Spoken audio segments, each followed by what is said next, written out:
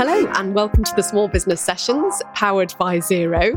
I'm Emma Jones of Enterprise Nation and very delighted to be joined here today by the founder of Eve Mattresses, Yash Bagniewski. Hi. Wonderful name, both wonderful name of your brand and wonderful name of your own persona, actually. But Yash, thank you for coming in. We hear that on the brand more than my personal name, so thank you. But you set up this company in 2015. I know you'd had a kind of a beginning selling mattresses before then, but surely lots of people have asked you this question. How did you come up with the idea for Eve Mattresses? Well, we had, as you said, had an earlier mattress online business, and we were selling products through Groupon and actually trying to try various products, selling on the Groupon platform. And we were looking for things that had very high margins so that we could discount, and also that was sourced locally so that we didn't have to hold any stock. And in 2011, we ran a mattress deal and it became the biggest ever Groupon deal. And then for 3 years, we sort of sold mattresses on the Groupon platform. The first deal sold 6,000 on day one. And so we sort of knew that the category was interesting and that it worked. But what we started to see being involved in it for a while was that there was very little branding and very commoditized sort of product offering. And over time, running that previous company, we sort of were drawn towards the idea of building a brand. And my cousin, who was doing our photography at the time, was an ex-branding guy and who was running sports marketing at Channel 4. And he came on as a co-founder and helped us sort of build something a little bit more emotional around the product than the sort of functionality part that we had focused on before. And I know Eve followed from that, but do you feel that Groupon deal, and I know you've spoken a lot about that first day, you kind of put the mattresses out there, 6,000 of them sold, and there's a lovely piece, I can't remember who you gave this quote to, where you were looking at kind of venture capital deals and you were like, oh my goodness, these companies have made no money and we've made like $2 million on day one of selling 6,000 mattresses. For you, was that an exercise in market research? So was it, let's put these mattresses out there, if they sell, then we'll start a business doing this properly? No, because we were trying a lot of things and we had some very different startup ideas at the time and we were looking for ways to fund them because we didn't want to be so reliant on VCs. It can be a fantastic process, but it's quite an unpredictable process going out to investors. And so we didn't want to be too at the slave of it. And we were looking just at things that could be quite cash generative early on. And we tried a lot of things on Groupon, actually. And so I'd love to say that it was quite visionary, but it was much more opportunistic at that point. I think there was some good thinking behind why we decided to do mattresses, but we didn't expect it to be much bigger than any of the other products we had run. But it just took off to such a scale that we kind of found ourselves in that category. And then you start being able to, once you're in it, we started to be a little bit more sort of seeing where the category was going, but also, I guess just backwards understanding why it is that it works so well. So I think now we understand why it was a very good idea. At the time, I think it was quite lucky. Which is why you interest me actually as an entrepreneur, because my advice to entrepreneurs tends to be, find the thing that you feel a passion for, that you understand, and build a business on the back of that. Whereas you found out almost where the gap in the market was. I'm not quite sure you had a passion for mattresses at that time. Not at all. And in a way, what you've just said is you've developed that passion since. But you go to show that if you can find a gap in the market, you don't necessarily have to be so passionate about the product to build a great business. I think your advice is very sound. I think what I had a passion for, though, was building businesses. I had done that for a while. And I was looking for, I'd had a few startup attempts. We didn't take them too far, but we could sort of see they wouldn't work and you learn why.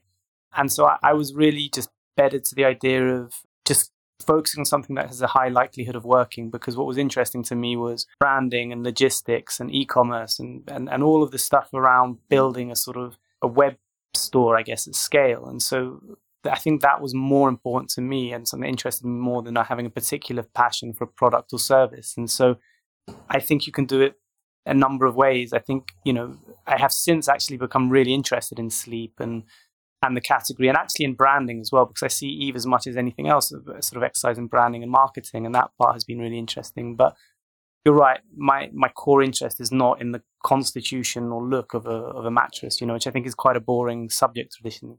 Okay. And I love what you say. First of all, kind of in a way, life is too short. So find something that's got a high likelihood of success, which I do like that philosophy.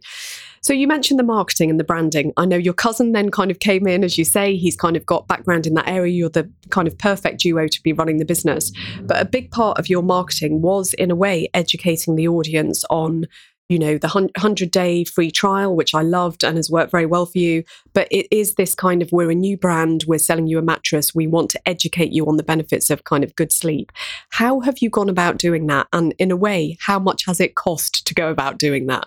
Well, you're absolutely right. I think we wanted to sort of educate in a few ways. Firstly, we wanted to educate around the idea of that there's a better way to buy the product. And most people that you talk with about, buying a mattress, the traditional experience is somewhat unpleasant, I would say. So firstly, we said, how can we make that better? But the second part, like you said, is around the benefits of sleep and why it's so important and why your mattress and your products feed into that so much. And there's so many marketing channels we use now, so it's quite hard to just answer that. But I think one thing, so we use influencers, a horrible word, but influencers or people who sort of are experts in these fields. We use a lot of digital advertising, use a lot of content marketing. But one of the things that was quite interesting, especially with our first ever above the line campaign, was a long copy ad in the London Underground. And so long copy gives you a sort of a canvas, I think, in which to talk more broadly like that, because the message was like a story. It was like those, you see the whiskey ones sometimes on the cross tracks. I think it's Johnny Walker or something. They have these really long about the history. Yeah, exactly. And so we use that sort of format to talk about just why sleep is important and also why it's better to buy online and all the benefits that come from the business model that we were sort of pioneering, I guess. And in terms of what it cost, we've raised £57 million to date. So we haven't spent all of it, but that's what we raised. So I guess in some sense, that's what we have. And we don't think we're going to need to raise any more. So that's, I guess, how much it costs. But that goes into internationalization and other products and things as well. But that's the sort of the cost of getting our business to scale, we think. I love how you say we've raised 57 million so casually. It's strange, because you do it through so many rounds. Like to me, it just keeps on adding up. Yeah, the first one we did was like 500 grand, and that felt so much money at the time. And when we got it, we were like, how do we make sure that we're sort of responsible with this? Because it's more money than we'd ever seen. And then the next round was like 2.5 million, and that felt scary. And then the next one was 14. But because you sort of crank it up a bit gradually, it never feels as overwhelming as you'd think. So now, I guess, when I think about it, that sounds pretty intimidating, but it happened over, well, still quite quick, over 3 years, but more importantly, over sort of, it was staggered in the amounts we raised. So. No, I understand that. And I do want to come back to how you've, in kind of almost as an individual, managed that kind of funding succession. But before that, just kind of the practicalities of the funding.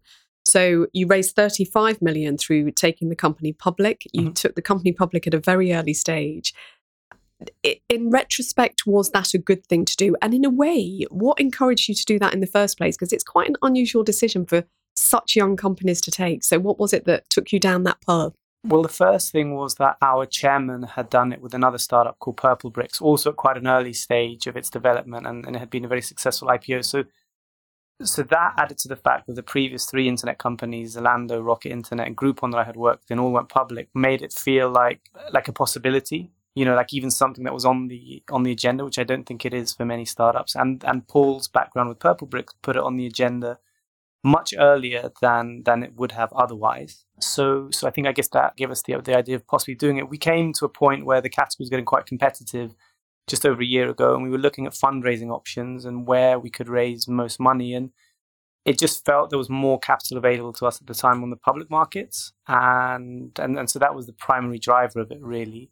There's other benefits of being a public company, and then there are some disadvantages as well.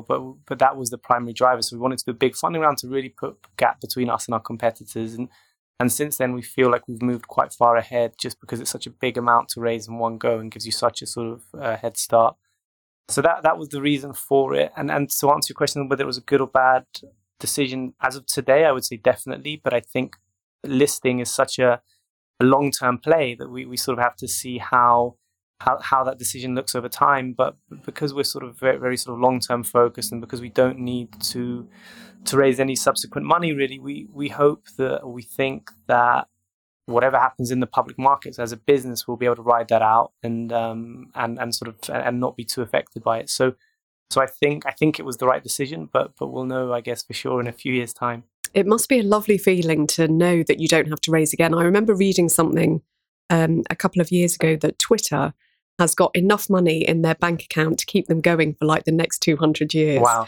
And Good I for them. thought, as a founder, it just must be, I don't know what even gets you up in the morning if you just think we've got enough money for the next 200 years. But of course, I know you have to keep on making sales. And how, through the kind of IPO, the 57 million kind of fundraisers, you say that's kind of gone through phases. How have you had to change as kind of the leader of the business? It's you and your cousin that kind of lead it. You've each got different roles. Have you felt that you've had to change, or are you still, not sounding too deep a question, but are you still the entrepreneur that you were when you started? I think so. I think the business, what happens is as investors put in more money, they want more checks and balances, I think, around how that money is being spent. So you find that the core management team gets beefed up, the board gets beefed up.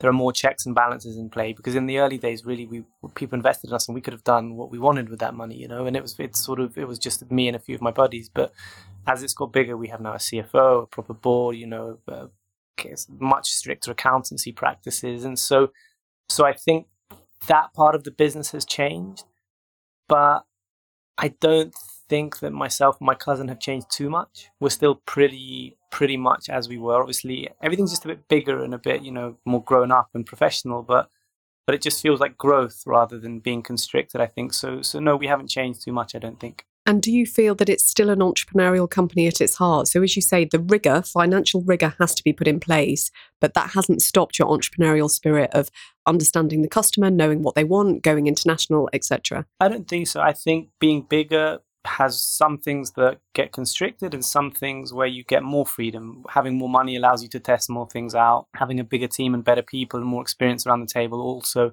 takes you in directions you wouldn't have gone in otherwise.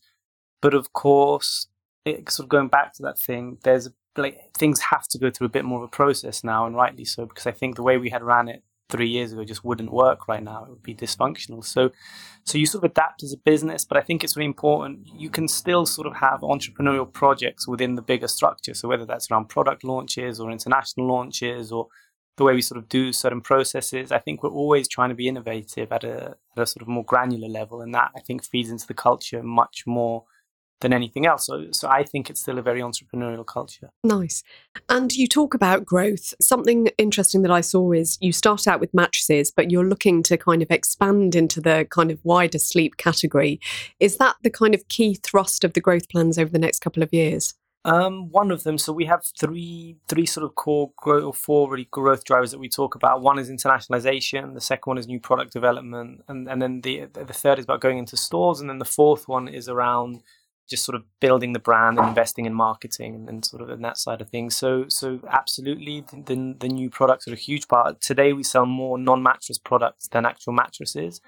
In terms of units, although mattresses still make up about 80% of the revenue because obviously the ticket price is higher.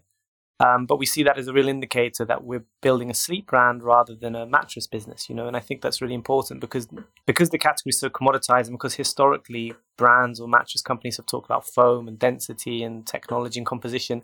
It hasn't really given them the license to go into more lifestyle products like sheets or pajamas or more sort of decorative items. And we've been doing that quite successfully. So I think it's another part of the sort of disruptive approach that we've taken it by investing very heavily in the brand early on. Nice. And just on the international, as kind of a final question, how do you view international expansion? Do you feel, and again, lots of entrepreneurs who we speak to on this say that international is very similar to trading in the UK, but just with a 10% nuance that's different, which is the language, the culture, shipping. Do you feel the same? So when you're selling into Germany, the US, Asia, it's a similar kind of thing. You're selling the same product, you're selling it to a slightly different audience. It's similar. I think that the one of the bits of magic is trying to figure out how you sort of customize the product and brand and experience enough to the market without losing yourself within that. If customers have different preferences on products in different markets, but still keeping the brand consistent. I think. Yeah, so I agree. I think it's not that. The hardest thing for me about internationalization is with the UK business, I'm very, very close to everything that's going on. I can go on social media and see what customers are saying. I can speak with customers myself. I can look at the website and just read through the copy. And so I feel very, very in control of that. Well, not control is the wrong word, but just very on top of that business. I'm very connected to it. Whereas with the other markets, I'm only interacting with them in numbers, really. So people are saying this is your conversion rate, and you have to sort of try and understand why that's happening, and you can use a bit less of your intuition on it because you just don't you don't understand what's happening, and you don't understand the market in the same way. So you're much more reliant on the people you hire. But other than that, you're right. The markets don't change drastically from country to country. Is it true that when you do customer support, you're called Anna? Yeah, I was for a while actually, because especially when we were smaller, I thought it would feel weird that the CEO would be on customer services. We thought that would make us seem like not a very serious outfit. So I called myself Anna, and then started getting people sending really weird and creepy messages to me the whole time. So I changed back to Yash. That's what happens when you run a mattresses company, but exactly. You run it beautifully well. Yash, Anna, whichever description in which you would like to be referred to today. Thank you so much for coming in. It's a beautiful business. I hope that lots of entrepreneurs buy your mattresses and other sleep products, because if there's one category of people that need good sleep, in fact, everyone needs good sleep, but of course, entrepreneurs need it to keep driving their businesses. You're doing a great job of driving yours. Thank you so much for joining us today. Thank you, Yash. Bye. Thank you for listening to the Small Business Sessions with Xero. Thanks also to Podrafy for their support in production and editing. Make sure to subscribe on iTunes, and please do leave a review.